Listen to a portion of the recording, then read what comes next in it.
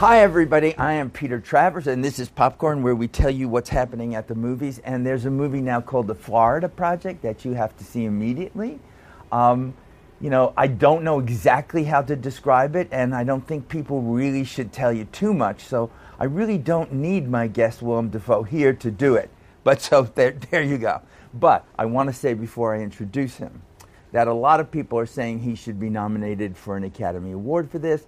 I don't agree with that. I think he should win. So, well, there you go. Thank you. Come on. Thank you. This is great. You having the daring to do a movie with 6-year-old children.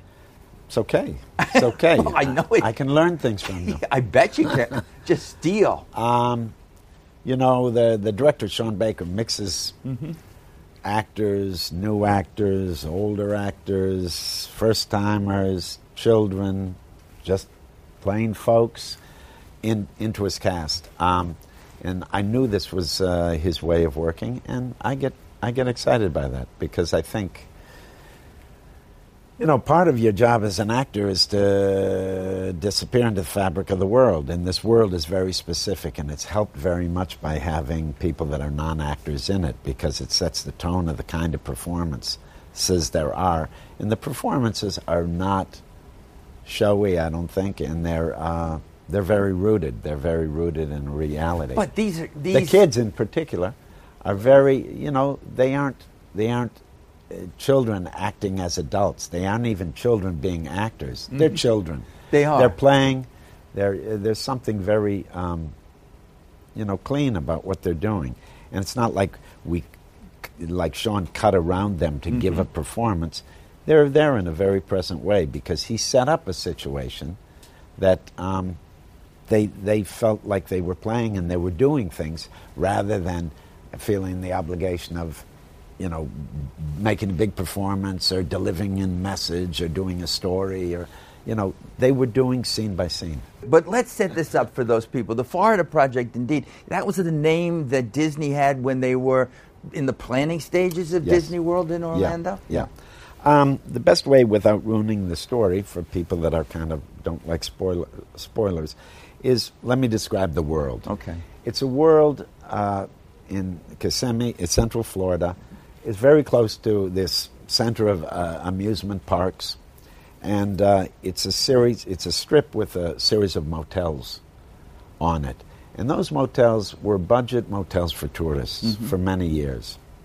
And after the financial crash and the housing crisis, a lot of people had trouble finding homes, ones that they could make the rent, they weren't stable enough economically that they could get the down payment or the security deposit. So they had to find a way to live. And one of the ways they would live is they'd go to these cheap motels and live there. Many people in a room. And what happens is they become temporary long-time residents. And these motels do exist, not only in Central Florida, in many places. They're we had a bit of that, a similar thing with SROs in the 80s in New York City. It's a way for them to survive, but it's not a very satisfying way because it's very precarious life, and it's no good to have a whole family living in a small motel room. It's not good for the children. And these are people that struggle. Some of them have jobs, but they just can't make it.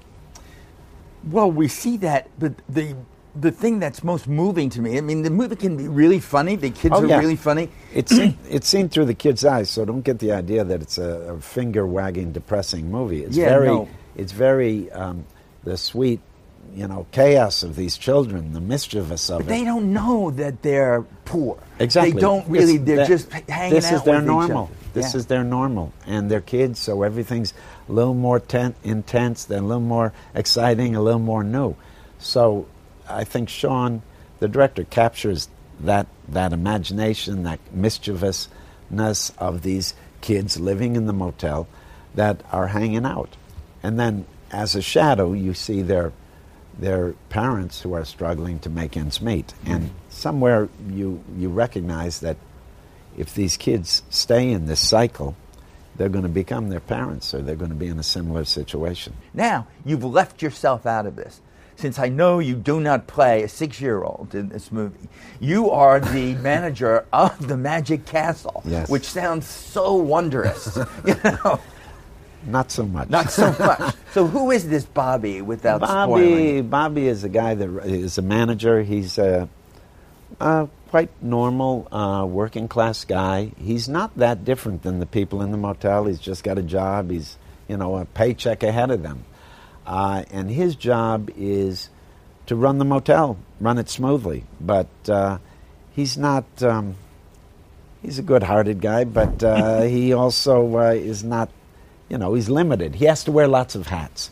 And the thing that I like about him is, in the story, there's no big dramatic scenes, really, and there's no big transformation. But you do see, he's a complex character because he has to deal with people in many different ways. And I think what was surprising for me is I just really concentrated on running that motel and playing the scenes. That was your method in that? More or less. Did you actually just take over there? More or less. Yeah. Because it helps you, to have very concrete actions and a very concrete, reason to be. So that's how I approached it. But with time, I started developing relationships with the people that I had to deal with, and those people became my people, and I started to identify with them. So it was an interesting process, and I think that also happens in the story.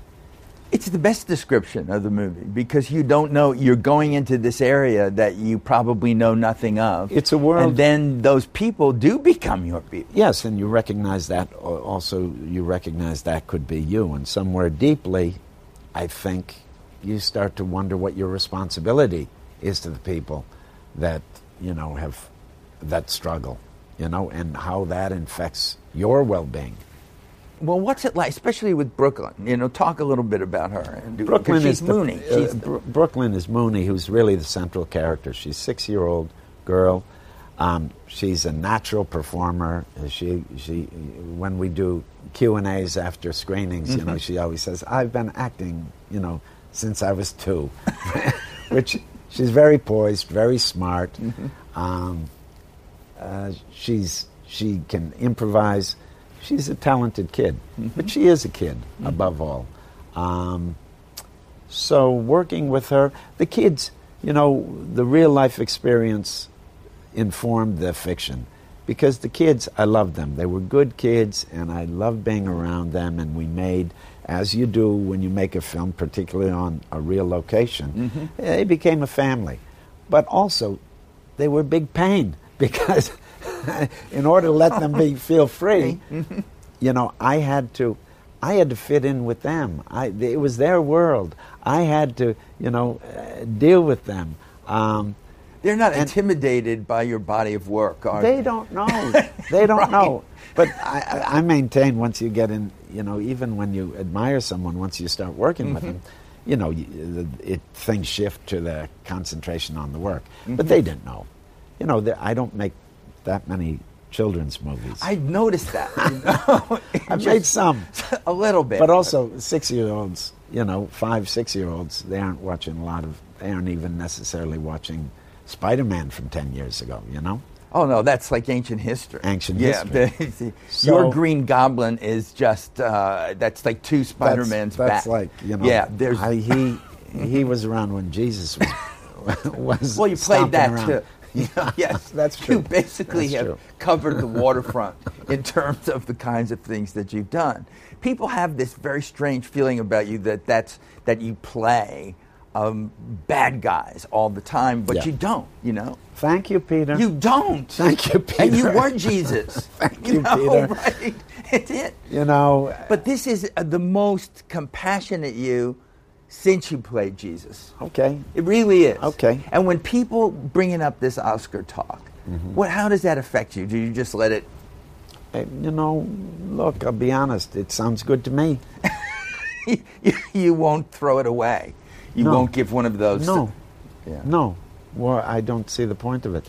And, this is a small movie. I hope it gets seen, and this is where critical response and a warm response at festivals helps, because it shines a light on the smaller films that don't always have the the placement that let's say a big studio film with lots of familiar faces has. But you've done all of those kinds of things. You have done it all, but there's something special about this one. Sean Baker, who did the last movie he made, Tangerine, he basically shot on an iPhone. Yes. Yes. Now you had real camera, 35, and lots a really great DP, Alexis Sabe. It's beautiful. Beautiful, yeah. Very different than shooting with an iPhone. But Sean, he did great with the iPhone. Tangerine is a really wonderful movie. Yeah, it's true. His way of working, he really roots things with many elements that already exist. And in the this movie, some people think a lot of it's improvised, some of it is, but we started with a very strong script, and we did shoot the script, and then occasionally we'd go off script and do some other things. I think with the kids there might be more than one occasion that you would go off There script. were, and also sometimes a certain light would present itself, or a certain situation. Birds would wander into the parking lot. These kinds of things, or we'd have to deal with the tourist helicopter next door that was always taking off, ruining all our takes, sound takes. That must have been very pleasant. All of these things we had to deal with. So once you're dealing with them, you start to accommodate them and accept them into the story, and sometimes embrace them and use them to develop the story further. When I'm thinking of you in Oscars, and I go back to the first one for Platoon, right? You were a nice guy in that. It's true. That Sergeant Eliza was a good guy. It's true. He was compassionate toward people. But he was also a soldier, and he also killed people. I know, but look, where was he? Yeah, it's true. He wasn't on the streets. It's true. It's true. Killing people, doing that. And then, when we did Shadow of the Vampire, though, you weren't such a good guy. But he was just living his life, his kind of life. But that makeup that you had, it was just perfect. No, it was beautiful makeup and a beautiful opportunity and beautiful character. I mean, that was fun because I had such a strong mask. You felt differently, you moved differently. It really invites you to feel different impulses. It's an actor's dream to be taken away from yourself that way and to create something. So that was really fun. That was really fun. Yeah. I don't know about therapy, Peter. You're probably right. Right, yes, to do that. But you're still the only actor to ever be nominated for an Oscar for playing a vampire. Yeah, I guess that is so. yours. Okay. You can own that. Okay. Let anybody else come out there. For now, I mean, vampires are eternal. They'll weave their ways into But they stories. have their moments where they're... But when that happened, in those 2 times where you were nominated, yes, I'm sure it was a good thing. Very good thing. How... And very different because, like, the first time, there was a different kind of awareness. I remember my son's babysitter called me up to tell me that I was nominated. Babysitter knew. The babysitter knew before I did. The second time, there was a certain anticipation. There was I was aware of it. There was even a certain amount of, you had a different awareness. Just because the value of the awards, there's an awareness of it when there wasn't when I first started out. Does it change your life in any way? Do you get more offers than you originally would? What happens when that goes on? I think it helps, particularly the first time I was nominated. It kind of lifts you out of the pack a little bit because it's a distinction. It's something of a verification of people's interest in you or their appreciation. And you don't get too crazy about what it means. You just know that it's voted by peers, and it's just like movies. Very many factors go into why something, whether a movie is received well or not. And you consider those things, and you embrace the positivity and don't let the negativity get you down. This just sounds like therapy. You keep on Did going you to go? therapy. I had to never, go. I've It's never too good. been So to when therapy. you're sitting there I've never and the been to camera therapy. is on you, Yes. and they're saying, and the nominees are, and the other guy wins. Yeah. What do you know? You don't say. You're just totally okay about it. You don't go. Willem. At least that has to be No, going on. I think. Listen, the times I've been through it before, it's really true. You're just happy. You take the good, you know. Yeah. And to be nominated would be great. And then if you would win, that would be even greater. That's what I remember that. As we come to an ending of this, Yes. and a Martian came down Yes. and said, I want to know you. I want to know what you have done that you feel represents you as an actor. Oh, God. What would those 2 or 3 movies be? What would you pick? I would refuse. I'd say You'd say no to a Martian? I'd say no to a That's Martian. so you. He's so fast that I show him my IMDb page, telling him to track down all the movies if he could find them, and strap him to a chair and force feed him all the movies, and then he could tell me what he thinks. That's so perfect. And I'd be interested in that.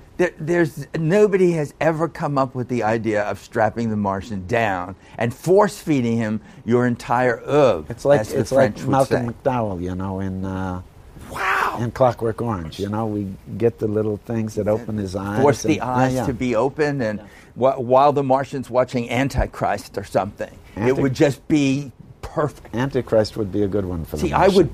I would give the Martian that one first. That's a good one. Yeah. Peter, you can help me with this. I What could would help you you, say? but what would you say? Well, I mentioned a couple of them already. Okay. Last that are there. Temptation's key. Well, I think, to play Jesus, that could have, destroyed you, Mm-hmm. But yet, you came through it. Yeah, it was one of the best film experiences I've had, yeah. But I don't want to be the Martian. I want the Martian to be tortured by you when he comes down. That's the way it's going to be All right. for now. Okay. But we end, as you know, in song, always. And I'm sure there's a song in your heart this morning. Oh, okay. Let me think. Oh, no, I'm trying to think. No, I know, it's all the fine. good You can songs think. I know. You can think. It doesn't matter. It doesn't matter if they were How about that? I love to go swimming with naked women and between their legs. When I get under, like thunder. I edited that out. It was perfectly done, though. Thank you, Peter. Well, thank you. Thank you. Thank you, and damn you.